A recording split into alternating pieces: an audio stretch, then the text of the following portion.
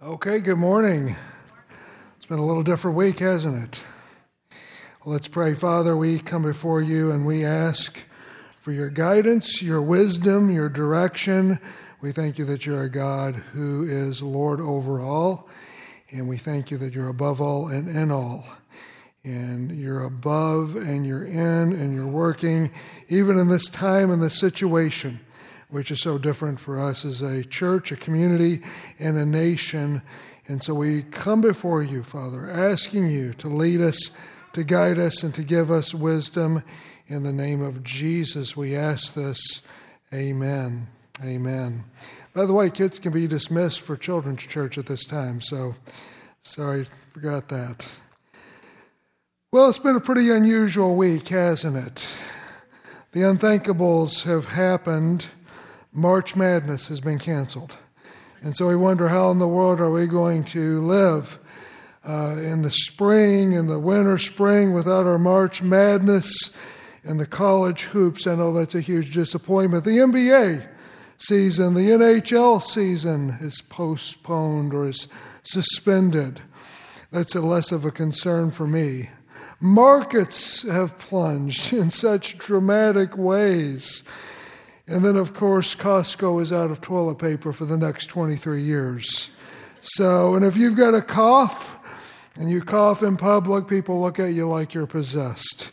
And so there's a lot of panic. There's a lot of uncertainty going on right now. In fact, I would dare to say that the panic and the response that people are having to the actual crisis and to the actual disease could be as much of a problem as the illness or the virus itself. One person wrote this and said, "I'm not panicked about the virus itself. I'm panicked about the mass panic. I'm panicked about not having paper or bleach or water or dog food. I'm most panicked that it could get to the place where there's a shortage of food because I have a child to feed. And that scares me the most of all." And so people are panicked about the panic. Talking to my dad yesterday, who's a fireman, or he's in the fire department for 21 years in Louisville. He'd been in the midst of burning buildings and high-rises and all kinds of dangers where people's lives were seriously in jeopardy. And Dad said when you had a burning building, the worst thing that you could see, the worst response that could have was a stampede, where people were just acting out of fear and impulse, and they were just running in one direction towards the door. And he says in times of crisis, in times of danger, he says it's going to be the calm and the rational heads that will prevail. And I think as we as people of faith who trust, who look to Jesus, who is Savior and Lord of all, who is ultimately governing all, we've got to be people right now of faith and not fear. And we as a church need to have all wisdom and discernment and exercise all precautions. And I'm going to tell you about what we are doing as a church to exercise wise precautions. But it is a time not to withdraw, but it is a time to witness. It is not a time to draw back from our ministry, but rather to step up our ministry and to see this as an awesome, incredible opportunity to shed and to share the light of Jesus Christ. And as the motto of our church says, to pass on an obedient relationship with Jesus to our community. Amen? Amen? Amen. That's a little better. A little better. I don't feel like I'm alone this morning. There's a little fewer of us. But I want to look at the words of Jesus in Matthew chapter 6, verses 25 to 34. So if you have your Bibles, turn there. We'll have it by way of the screen or use your Bible app. And I'm going to read verses 25 to 32. And then together we're going to read verses 33 to 34 as we look at the words of Jesus, who calls us to step forward in faith and not fear, in witness rather than withdrawal. So Matthew chapter 6, verse 25, Jesus says this, "Therefore I tell you, do not worry." That's his command. Do not worry. about your life, about what you'll eat or drink, or about your body or what you'll wear?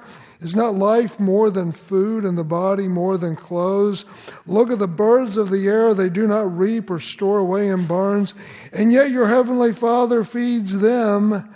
Are you not much more valuable than they?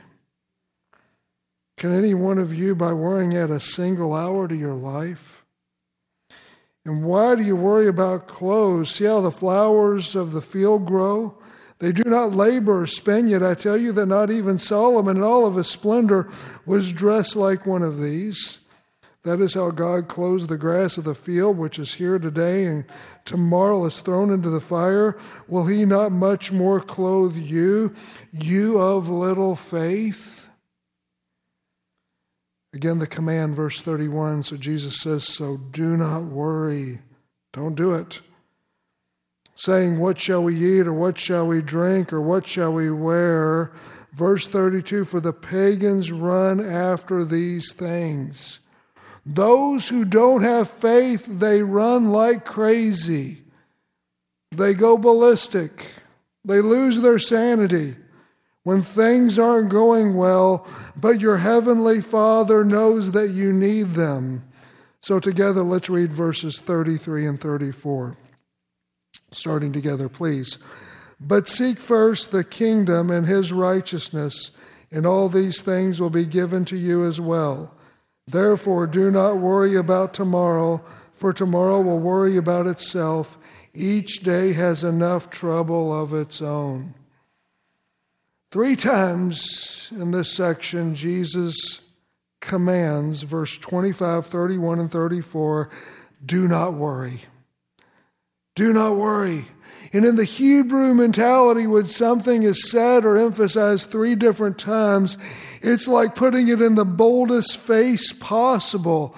It's like putting a red siren on alert and saying, do not go here, do not enter, this is dangerous, this is territory you do not want to go. And Jesus is putting this in the strongest terms, that in this time of problems, in this times of challenge, that one of our responses is not to worry, but rather to walk in faith rather than fear, and to walk in witness rather than withdrawal. So I want to give you 3 problems about worry and relate it to the time, the age, or the situation we're in. And then I want to give us a couple of ways to put some shoe leather on this, okay? So if you're in a note-writing mood, the first problem with worry, problem number 1 is worry is faithlessness. Worry is faithlessness. The problem with worry that we have is it's one of those more respectable and tolerable sins. Especially at a time like we're living in right now, people are going to say, wait a minute, I am worried, but it's understandable.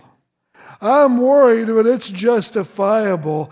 It's okay for me to go against what Jesus is saying in these verses because of the pressures and the stress are so great. Some people are saying, and it's legitimate, I've got to work more hours. It's mandatory. I'm being required to. But my kids are going to be out of school for the next several weeks. And so I'm worried because I'm going to be gone more. They're going to be home more. And what do I do in the midst of this? Where do I get childcare? Some people look at their financial portfolios and they have just seen them drop dramatically. In fact, one day this week, the stock market plunged just 10% in one day. And they look at that, I'm worried. And all the predictions that are going on about the coronavirus and the pandemic. And folks, if you've been worrying and trying to manage your panic levels, this week has presented for you a significant challenge, hasn't it? If you're trying to manage your panic attacks, this has probably thrown your panic through the roof. But worry is spiritual unfaithfulness. Maybe you've never thought of it that way. Maybe you've never looked at it that way. But when we worry, we look at God and we say, God, I just don't believe your promises. I don't believe you're going to be faithful to them. I don't believe in these situations you're going to be as good and claim to be who you are. I know your word says that I'll never leave you nor forsake you, that you're supposed to walk with us through every situation and even a time like this. But God, I'm not for sure about this one. This is really heavy. This is really dark. Lord, I know your word says, 2 Corinthians 8 and Philippians 4, that you'll provide for all of my needs. But in this time, I'm having my doubts. This is really scary. Lord, I know your word says that you'll work all things out for the good of those who love you and are called according to your purposes. But this situation is different. I've never been here before. Colossians 1:17 says that he, being Jesus Christ, is before all things, and in him all things hold together. And that God ultimately is over the microbes and the atoms and the molecules that he has created. He's over it all. But oh God, this coronavirus, boy, this is a different deal. I've never seen anything like this. And when you and I worry, and we say we're worried, we're stressed, we're basically looking at ourselves in the mirror and saying, I can't handle this. This issue's too big for me. And that's okay, because I'm often looking in the mirror and saying, with the stress, the challenge, the issue I'm facing, I can't handle it. And I'm often at that place in life, and I'm ready to admit it. But it's a whole other thing when our eyes look up to heaven and say, God, this is too big. This is too tremendous for you to handle. And when we worry, that's kind of what we're saying. So that's the problem number one with worry. Problem number two is worry is futile. Worry is futile. Verse 27, Jesus says, can any one of you, by worrying, add a single hour to your life? The answer is no. In fact, I'm going to make the case, and worry doesn't add any time to our life. It takes time away. It reduces our life and certainly the quality of our lives. Now, I want to make a very, very important distinction here, and that is the difference between worry and concern. We can be concerned about a lot of things, and concern is legitimate. Concern looks at problems and says, here's what I need to do. Here's where I can be responsible. Here's where I can be proactive. Here's where I can take action.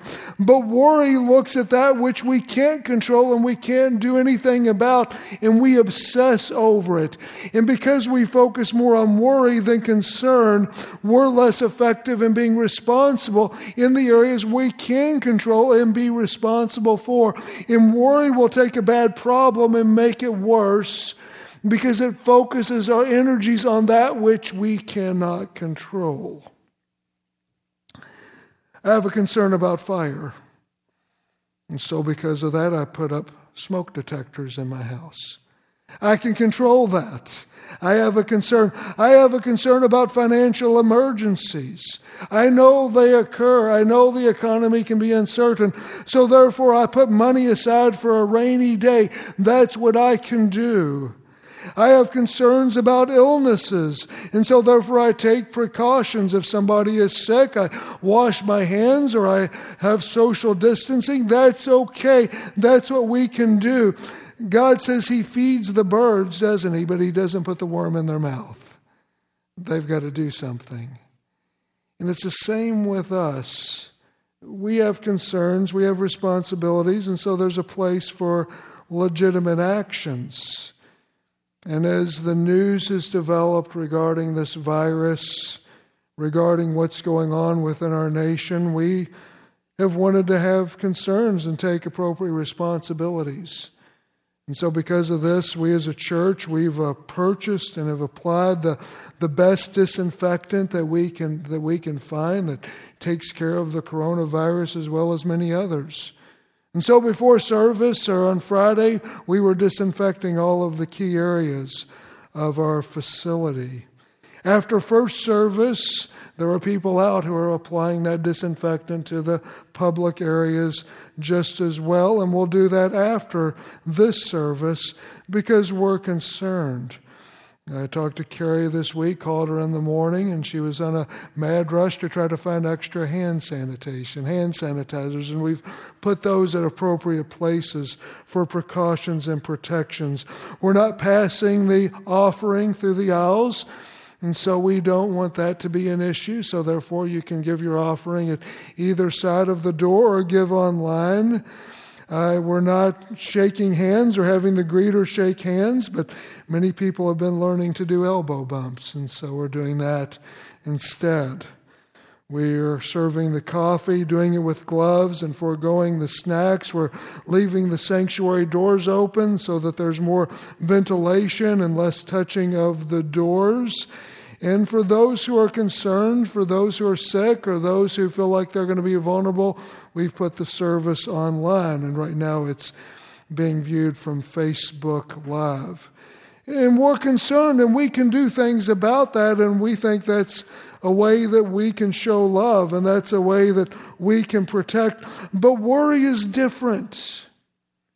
Worry is looking at the unknown and the things that we can't control and having a fixation upon those on issues we can take no action. And study after study after study has shown that 90% of the things that we worry about, they never happen, do they? And the other 10% of the things we worry about are beyond our control.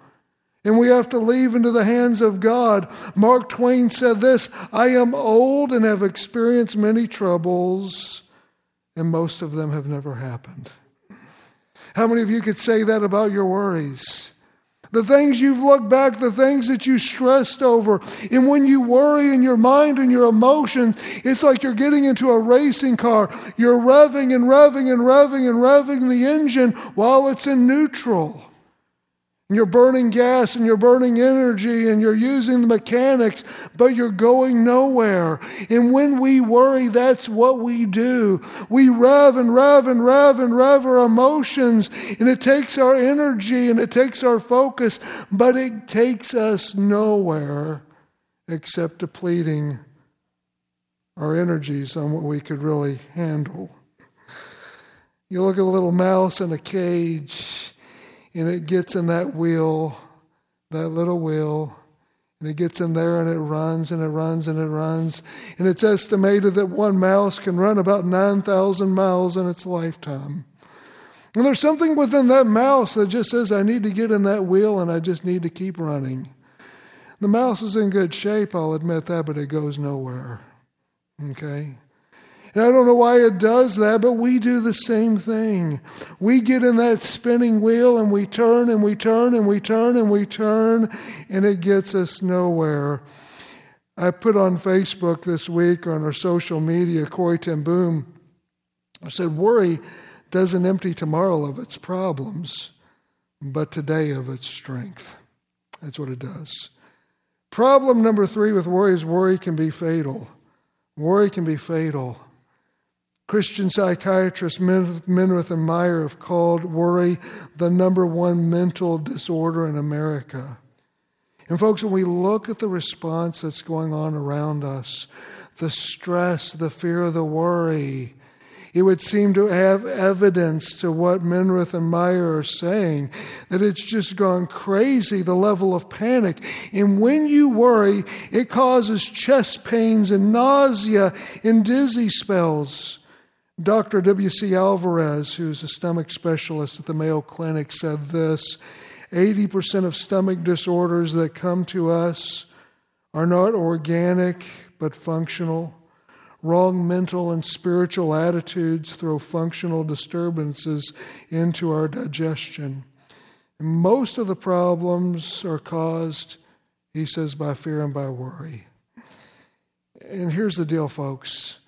When you and I worry and we stress and we panic, it wears down our immune system, doesn't it? It weakens us. And when our immune systems is weakened, guess what? We become vulnerable to other illnesses, other problems, other issues that affect us physically, that affect us emotionally, that have nothing to do with the problem or the virus itself. And I think that's what Jesus would say to us, that at a time like this, let's not have the herd mentality. Let's not be the stampede running out of a burning building, but rather let's have our faith and our rationality. Let's walk forward in faith, not fear. Let's, as a church, walk forward in witness and not withdraw. Worry, instead of adding days to our lives, rather divides our mind and multiplies our problems. Somebody said this: worry is an old man with a bended head carrying a load of feathers he thinks are lead.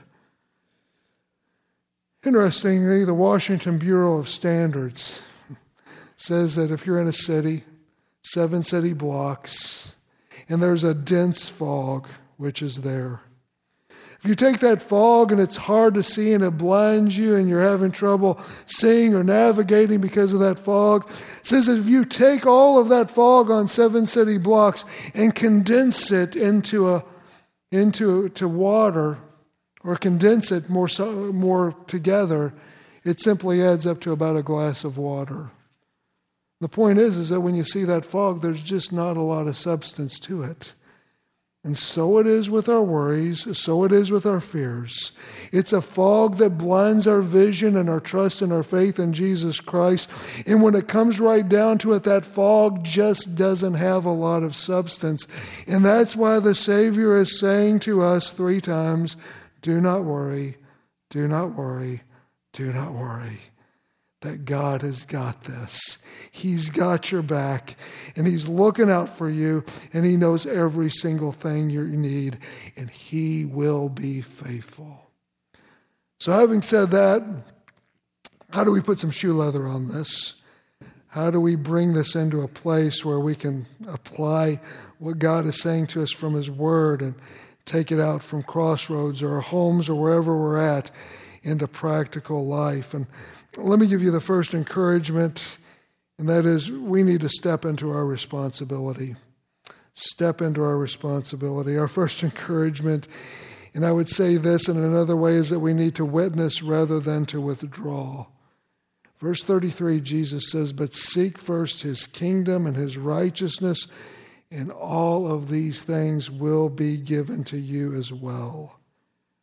And so in the midst of the national panic, in the midst of the problems which are going on, our first question and our first priority is, how does the kingdom of God intersect into this problem? What is it that God is up to? What miracles can He perform? How can we show the world around us that there is a God who is bigger and over the problems that we are facing? Look by way of the screens, Hebrews chapter 10, verses 32 to 35. The writer of Hebrews is addressing these early Christians in the first century. And look at the social situation that they were in and look at how they handled it. So Hebrews chapter 10, verse 32, the writer says, "Remember those early days when you received the light, when you endured a great conflict full of suffering." So notice they were in a place that was full of suffering. They came to Christ at a time that was very difficult.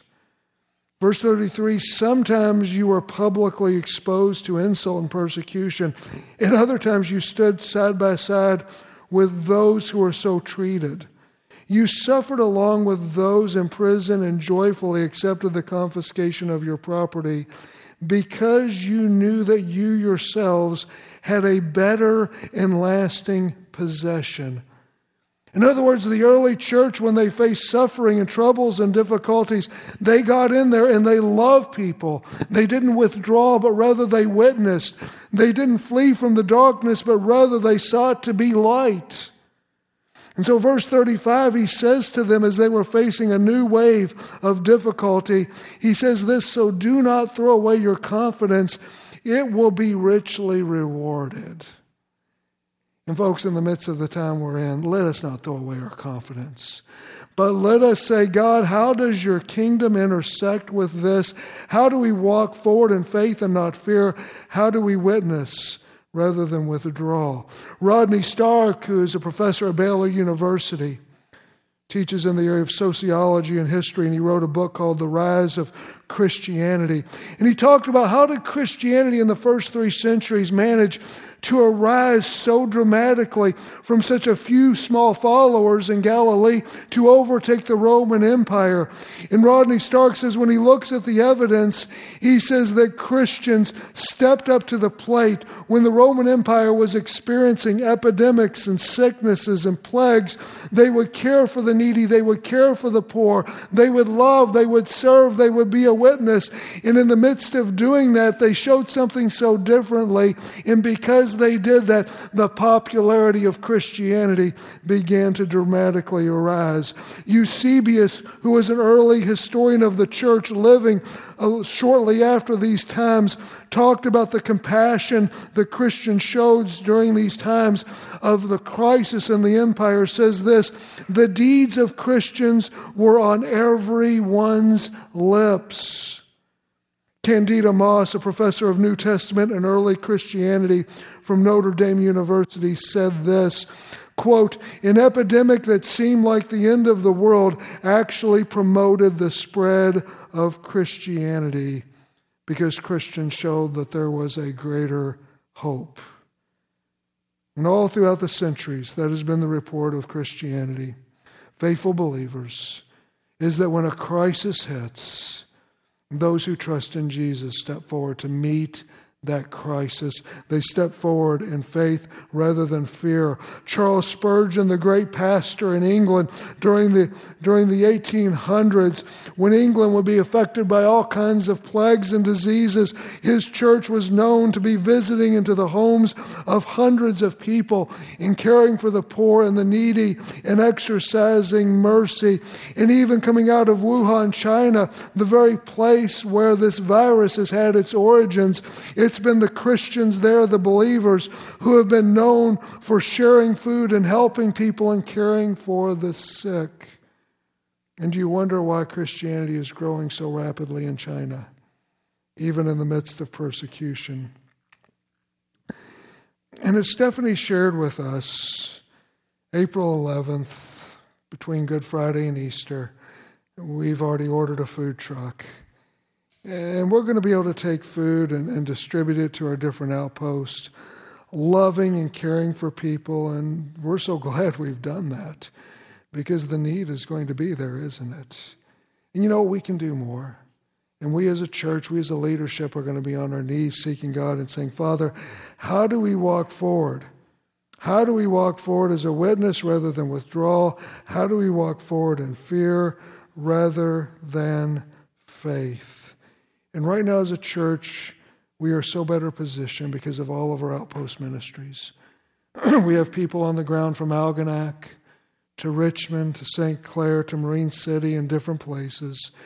And we've learned to organize and we've learned to share together. We've had several months where we've taken our pop-up pantries and we've been able to share those resources and distribute those in the different places. We as a church have learned how to do that. And could it be that in our practice of doing that, God has prepared us for such a time as this? Amen? And so our motto is, our mission is to pass on an obedient relationship with Jesus to our community. As we as a church have been learning to grow and to move in that direction, let us seize this opportunity and not withdraw in fear. Number 2, take control of our response. In the midst of this panic, let's just take control of our response. Jesus goes on in verse 34 and he says, therefore, do not worry about tomorrow, for tomorrow will worry about itself. Each day has enough trouble of its own. I know what it's like. Brenda comes home, says, honey, can you help me with the groceries? And I want to be a He-Man, you know. And I grab the 4 bags of groceries and the 2 gallons of milk. And I try to bring it all in. Guess what happens? It falls. I make a mess. And I've kind of learned to humble myself through the years. And I've learned just to take what I can handle. And so I take a few bags of groceries and then go back and then get some more and get what I can handle. until it's all brought in. And that's what Jesus is saying when it comes to your life, when it comes to your problems, when it comes, just go by the calendar. Just handle what you can handle today, and that is enough. Just handle what you're meant to bear for right now, and don't take on too much. Don't take on too much that becomes too overwhelming. When you look at a boat doesn't sink because of all the water that's around it. It doesn't sink because of all the pressure that comes around it. A boat sinks because water gets into the boat, it gets into the hatch. And it's the same way with our lives. We're not going to sink because of the pressures and the problems around it, rather because our worry opens up the hatch, and then the problems come into our lives and they sink our faith, and we don't know how to effectively walk forward in faith rather than fear. I want to say to you that through this time, and please listen to me, and you don't have to follow this, it's important to stay informed. Go to a few news sites that you trust. They give you good information. Find out what's going on. But right now, when you look at all of the information that we are being inundated online, on television, on radio, 24/7, on every program, even on the sports stations, this stuff is out there and it's overwhelming. And if that is going to be your focus, you are going to be overwhelmed. You are opening up the hatch of your thinking, and you are allowing those problems to come in and to overwhelm your faith. And I am saying, be informed. Find the news sites, the people, whatever, that you believe are going to give you the best information. But don't get caught up into the frenzy. And even more than looking to the news and looking at the things that you can't control and the things that cause worry just to creep in and to saturate your emotions in your heart, rather spend more time with God during this time. Amen? Look at what Philippians chapter 4, verse 6 says. Paul writes, he says, "Do not be anxious about anything, even the coronavirus. But in every situation, by prayer and petition, with thanksgiving, present your requests to God." 1 Peter chapter 5, verse 7, "Cast all your anxiety on Him because He cares for you." Folks, I want you to know Jesus cares for you right now, and He cares for your neighbor. Jesus said, in this world you will have trouble. And in the Bible, in the New Testament, the Old Testament, there were disease and there were plagues, and Jesus knew this was going to happen. But He said, take heart, for I have overcome the world. And whether you are overcome or whether you overcome is depending on who you place your focus. Because you focus on this world, you'll be overcome. But if you focus on Jesus, He'll guide you and lead you, and you will find the resources to overcome. You say, Pastor, that's all well and good. That's all preachers speak. That's all stuff like that. But I don't know how I'm going to make it tomorrow. I look at the problems I'm facing. I'm looking at the fears that are with me right now. I'm looking at all that, and I don't know how I'm going to make it tomorrow. And so what? You may not believe me, but here's what Jesus says to you. You don't need to know how you're going to make it tomorrow. You just need to trust Him and to make it today. And that's all you have to do. Deuteronomy 33, verse 25, the Scripture says your strength will be equal to your days. So you just live one day at a time. You just live according to the calendar. And it's separated in different days and for good reason. Well, I want to invite our worship team to come forward, and our prayer team will be over to the left of the sanctuary for any prayer needs you have. As we worship together, we're going to have an extended time of prayer, and I'm going to have Jessica pray, but we're going to pray for our nation, our leaders. We're going to pray for our healthcare workers. We're going to pray for those impacted by this virus. And then we're going to pray for ourselves as a church. And so we want to spend that time in prayer. But I want to invite you to stand right now, and I've got something that I'd like us to read by way of the screens that I think is a good affirmation of faith this morning. And so if we could have the next slide by way of the screens, please. Thank you so much. So I want us to read this, and it starts off by saying he is at the wedding and at the funeral. So let's start there, and then we'll read the sections together. He's at the wedding and at the funeral. God is there in our good days and in our bad days, because he is the God of Good Friday and the God of Easter Sunday. He is the God of the spectacular and the God of the ordinary and mundane. He is the God of the hills and the God of the valleys. He is the God in the midst of our laughter and in the midst of our tears. He is the God when the market is up and God when the market is down. He is God in the light and God in the dark.